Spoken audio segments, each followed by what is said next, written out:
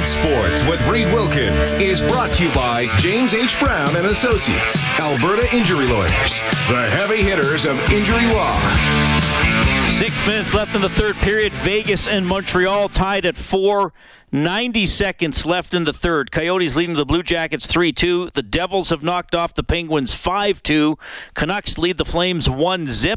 Pettersson with his 8th. That's in the first period. Second period, Tampa Bay leading Chicago 2-1. In overtime, part of the Global Series in Sweden, Tim Stützle bats the puck in out of the air about waist height with 2 seconds left in overtime. Senators beat the Red Wings 5-4. Thursday Night Football, Ravens lead the Bengals 14-10 with 2 minutes left in the first half. And Chad Kelly is the MOP in the CFL, Argos quarterback. The Elks defensive back Kai Gray beaten for Rookie of the Year by Quantez Stiggers of the Toronto Argos. One of the most positive stories here of the fall, the play of the U of A Golden Bears football team, 6-2. It was a heartbreaking finish in UBC, but nonetheless a big step forward for the program. And I'm pleased to be joined by two-time Grey Cup champ, now the defensive coordinator with the Golden Bears, AJ Gass, checking in tonight. AJ, it's Reed. How are you doing?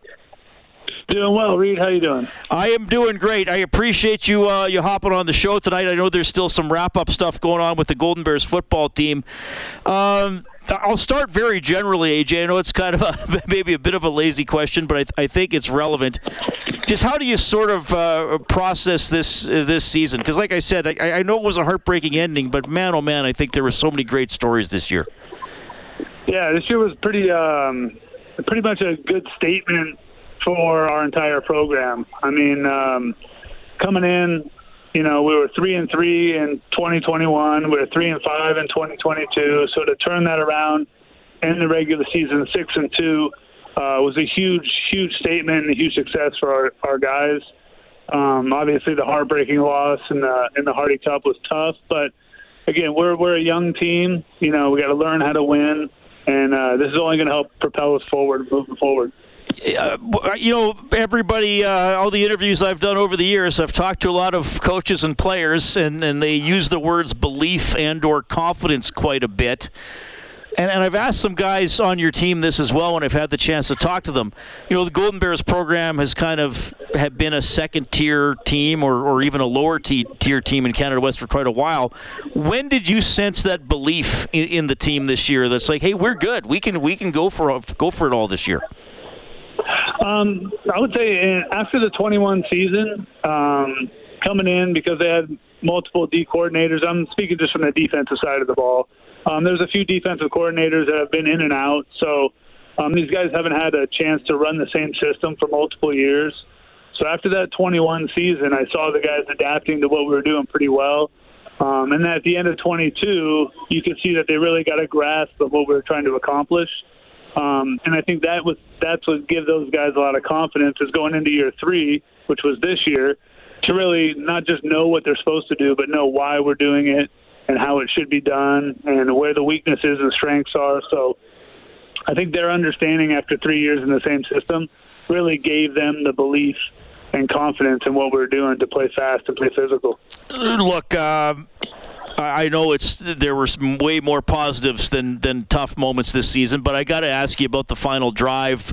UBC was able to put it together. As a coach, I don't know if you've gone over that or had nightmares about it, or you just give UBC credit for executing. How do you sort of look back on the drive that got them the win? Well, nightmares for sure. I think they're subsiding a little bit by now, but those first 3 days were almost like a little bit of a PTSD going through that last drive over and over. And as a coach, it's like, what could I have called them a better coverage? I brought more pressure. How do I put those guys in a better position to succeed in that situation at the end of the game? But at the end of the day, we were playing the first place team in the Hardy Cup in their place. And, they have some playmakers on that team that we just couldn't account for at the end. So I know our guys are really beat up and tore up about it, but I think they understand the positives that we can take from 57 or 59 minutes of that game that we played really, really good football, that, we can just clean up that last minute and we're Hardy Cup champs. Yeah, for sure. Thanks for talking about that. Absolutely. AJ Gass joining us. You were on the show a few years ago, I think, when you were coaching in California. Tell us a little bit about how you've been enjoying working with Chris Morris and, working in the Canadian game again. What are some of the nuances or things you appreciate about it? Well, the thing, playing football up here for so long just gives you a good taste of how much fun you could have coaching the Canadian game. The adjustments, the waggles, the movement, the formations. It really makes you coach at a much higher level than when you're down in the States and everything's just stagnant and still. It's very easy to coach down there compared to coaching up here. So that, to me, the challenge of that is very fun. That's what I'm used to, and I'm glad to be back at it. As far as the program here, working with Chris, he does an outstanding job of creating a great culture of not only players but coaching staff as well. And, like I'm sitting here with all my defensive coaches, and it's a very special thing to be able to come out with guys, hang out, talk football. It doesn't have to be about us. Lots of different staffs don't have that kind of camaraderie. So I'm glad Chris has put a good core group of guys together to make coaching fun. Well, I'm happy to hear that, and I know how hard Chris works and how much he cares and how highly his current and former players speak of him and everything he does there. So that's great to hear. AJ, just to shift gears a little bit, if you got a couple more minutes, two-time Grey Cup. I think you played in 3 Grey Cups, if I remember, 02 and 03, 05. Did you? And the one was in Edmonton. Did you treat every week the same? Did you guys give yourself one night to go out and enjoy whatever city you were in? I'm just curious about how you approached the 3 different Grey Cup weeks you were in as a player. We approached the Grey Cup as strictly business. It was a little bit distracting here in 2002. I was out with an blown ACL, so I didn't get a chance to play in that game. But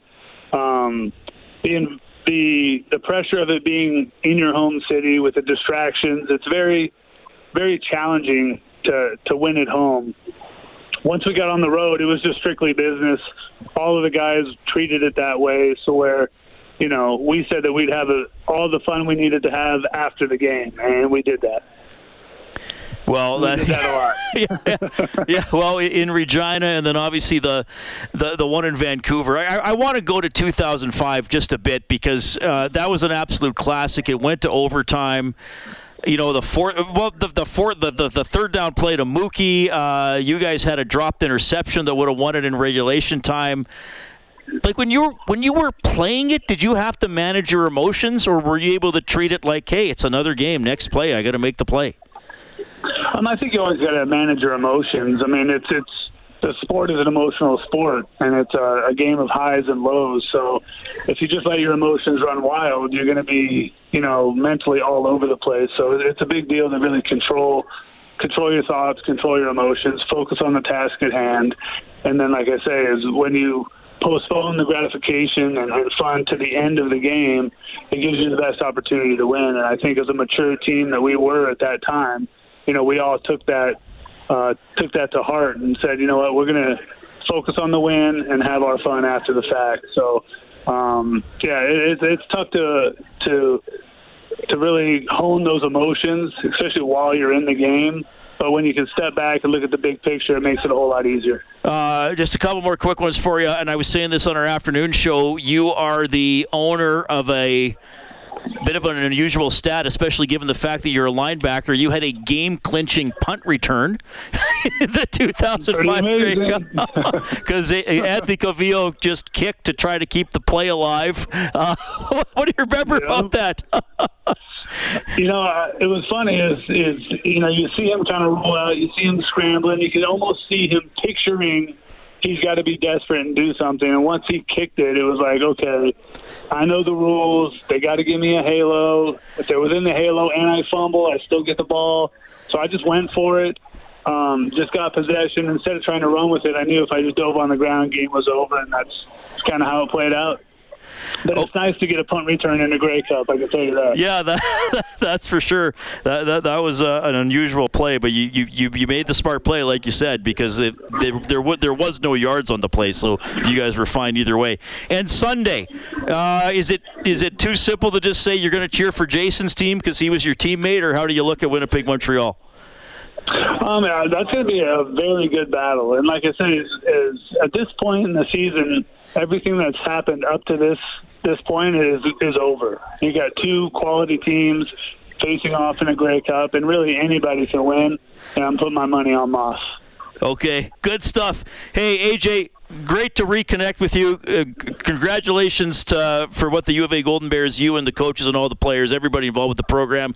Incredible year. Hope you take it a couple more steps next year. Thanks for hopping on. I hope we can talk again soon. My pleasure, Reed. Thanks for having me. That is AJ Gass checking in, defensive coordinator with the U of A Golden Bears football team. Won the Grey Cup with Edmonton in 03 and 05. We got some memories of that wild 05 game, one of the best ever played. Edmonton 38, Montreal 35. In I guess it was technically double overtime because they each had two possessions in that shootout format. Great to talk to AJ. Yeah, what a year for the Golden Bears football team. And he said nightmares about that last drive by UBC, but ultimately they were a good team that made the plays, and hopefully the Bears learn from it and are motivated by it. I'm sure they will be. They're going to have a lot of guys back next season. All right, 780-496-0063 if you want to check in. AJ's interview, by the way, presented by Cougar Paint and Collision. Our family helping your family for 40 years. You're listening to Inside Sports on Ched.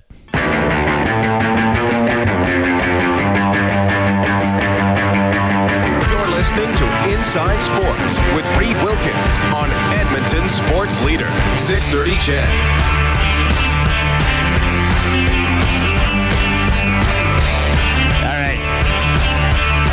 Oilers Tampa Bay on Saturday, 12:30 face-off show game at 2.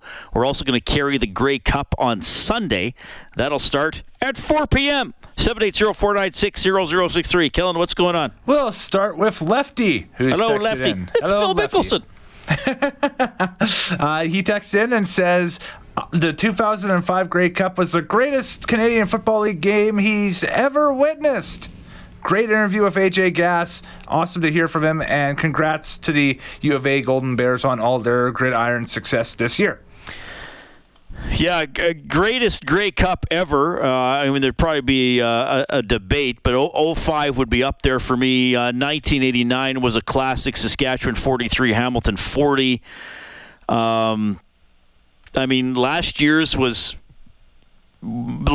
might be one of the wildest finish. I don't know if the game front to back, but 2 blocked field goals, one each way. What in the after the 3-minute warning anyway. 2021 went to overtime. Winnipeg and Hamilton. The last 2 have been really good. Toronto beat Calgary in the snow. That was the long fumble return touchdown. Remember? That was 2017. Yes, There's been a lot of good. I will say this: generally, the Grey Cup has been better than the Super Bowl, at least when I was a youngster. Like in the 80s, most of the Grey Cups were good, and most of the Super Bowls were blowouts. A lot of them were. Yes. There were a couple good ones. I mean, San Francisco had the famous drive against Cincinnati that one year, but there were some laughers in the Super Bowl for sure. And now it's getting to the point where the halftime shows are kind of that's really better, the only reason to watch, Kellen. Well, yeah, for the Super Bowl, yeah. Who's doing Grey Cup halftime again? Green Day. Green Day. Green Day, yeah. You're going to feel like we're on holiday. Yeah, there we go. They can't play American Idiot up here because we're not American, so there we go. Weird Al did that. He called it Canadian Idiot. Canadian Idiot. Exactly. Wonder what Green Day's, wonder what songs they will do. I assume they'll do Holiday. Mm-hmm. Oh, they'll do... maybe Brain Stew. What's the one, Time of Your Life? But it's not called Time of Your Life. Good Riddance. Good Riddance. Imagine they'll do that one or some kind of medley. Now I'm looking up all their songs. Would they do Basket Case? I don't know. That's a classic. Mm-hmm. Anyway, Going on a Green Day tangent and that stuff. I just got a text in saying somebody's looking forward to watching Green Day on the halftime on Sunday. So there we go. So okay, perfect. Fans for that. Right on. One more from Robert, who's texted in, who says, I anticipate some success on this upcoming road trip for the Oilers. Coach Knobloch has the guys finally thinking in the right mental space for success, and he's predicting 3 wins out of 4 games. So there we go. Well, that'd be good. Like I said, they're going to need basically 63% of their points the rest of the way to get to 95. And then anything above that increases the chances of making the postseason. Tampa Bay is okay. Florida's doing really well. Carolina, they're a little bit over 500. And Washington has a decent record, though, like I said, oddly enough, their goal differential is negative. So, I think... oddly enough, they would probably like a little more offense out of McDavid, given the standards we have for him, and hopefully some health, and Connor Brown can come in and play, and then you need somebody in the bottom 6 to, I think, chip in a little bit more than they have been. And now Skinner's playing really well, right? So hopefully he's found his form. Just 5 goals against in the last 3 games. Mm-hmm. And I've got a quick one here from Mark regarding the Grey Cup on Sunday. He says he likes Montreal. He feels Winnipeg plays with an inflated ego. Oh, my goodness. Well, I guess I would say to that, haven't they earned it?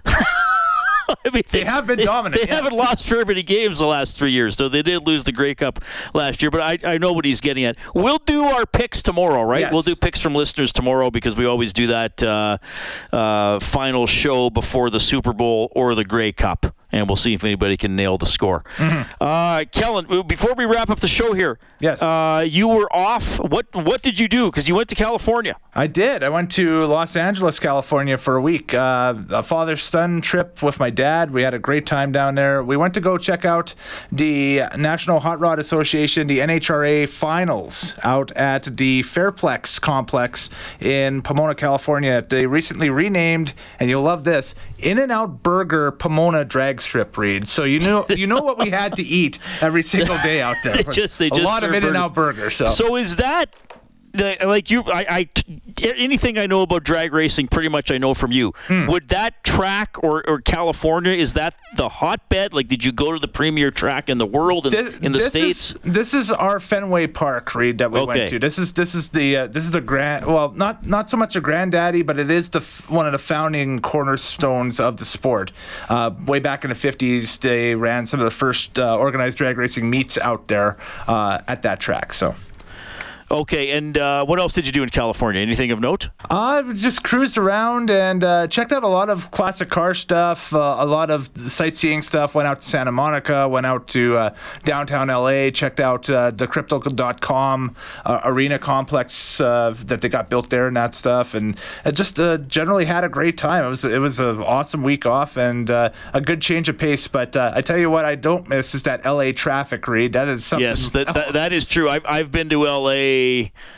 4 times? Because when Jay was living there, I went and visited him. And yes, that's not an urban legend or an exaggeration. The traffic in LA is a nightmare. Where was Jay living? Now that he lived in Santa Monica. Oh, he was in Santa Monica. Okay, yeah. Drive out there from where we were staying. We were staying in a community called Pomona, which is way out on the east end of LA County. The drive in, basically across, was wild every night. Just lots of traffic. So okay, I just want to update some games here. The Golden Knights beat the Canadiens 6-5.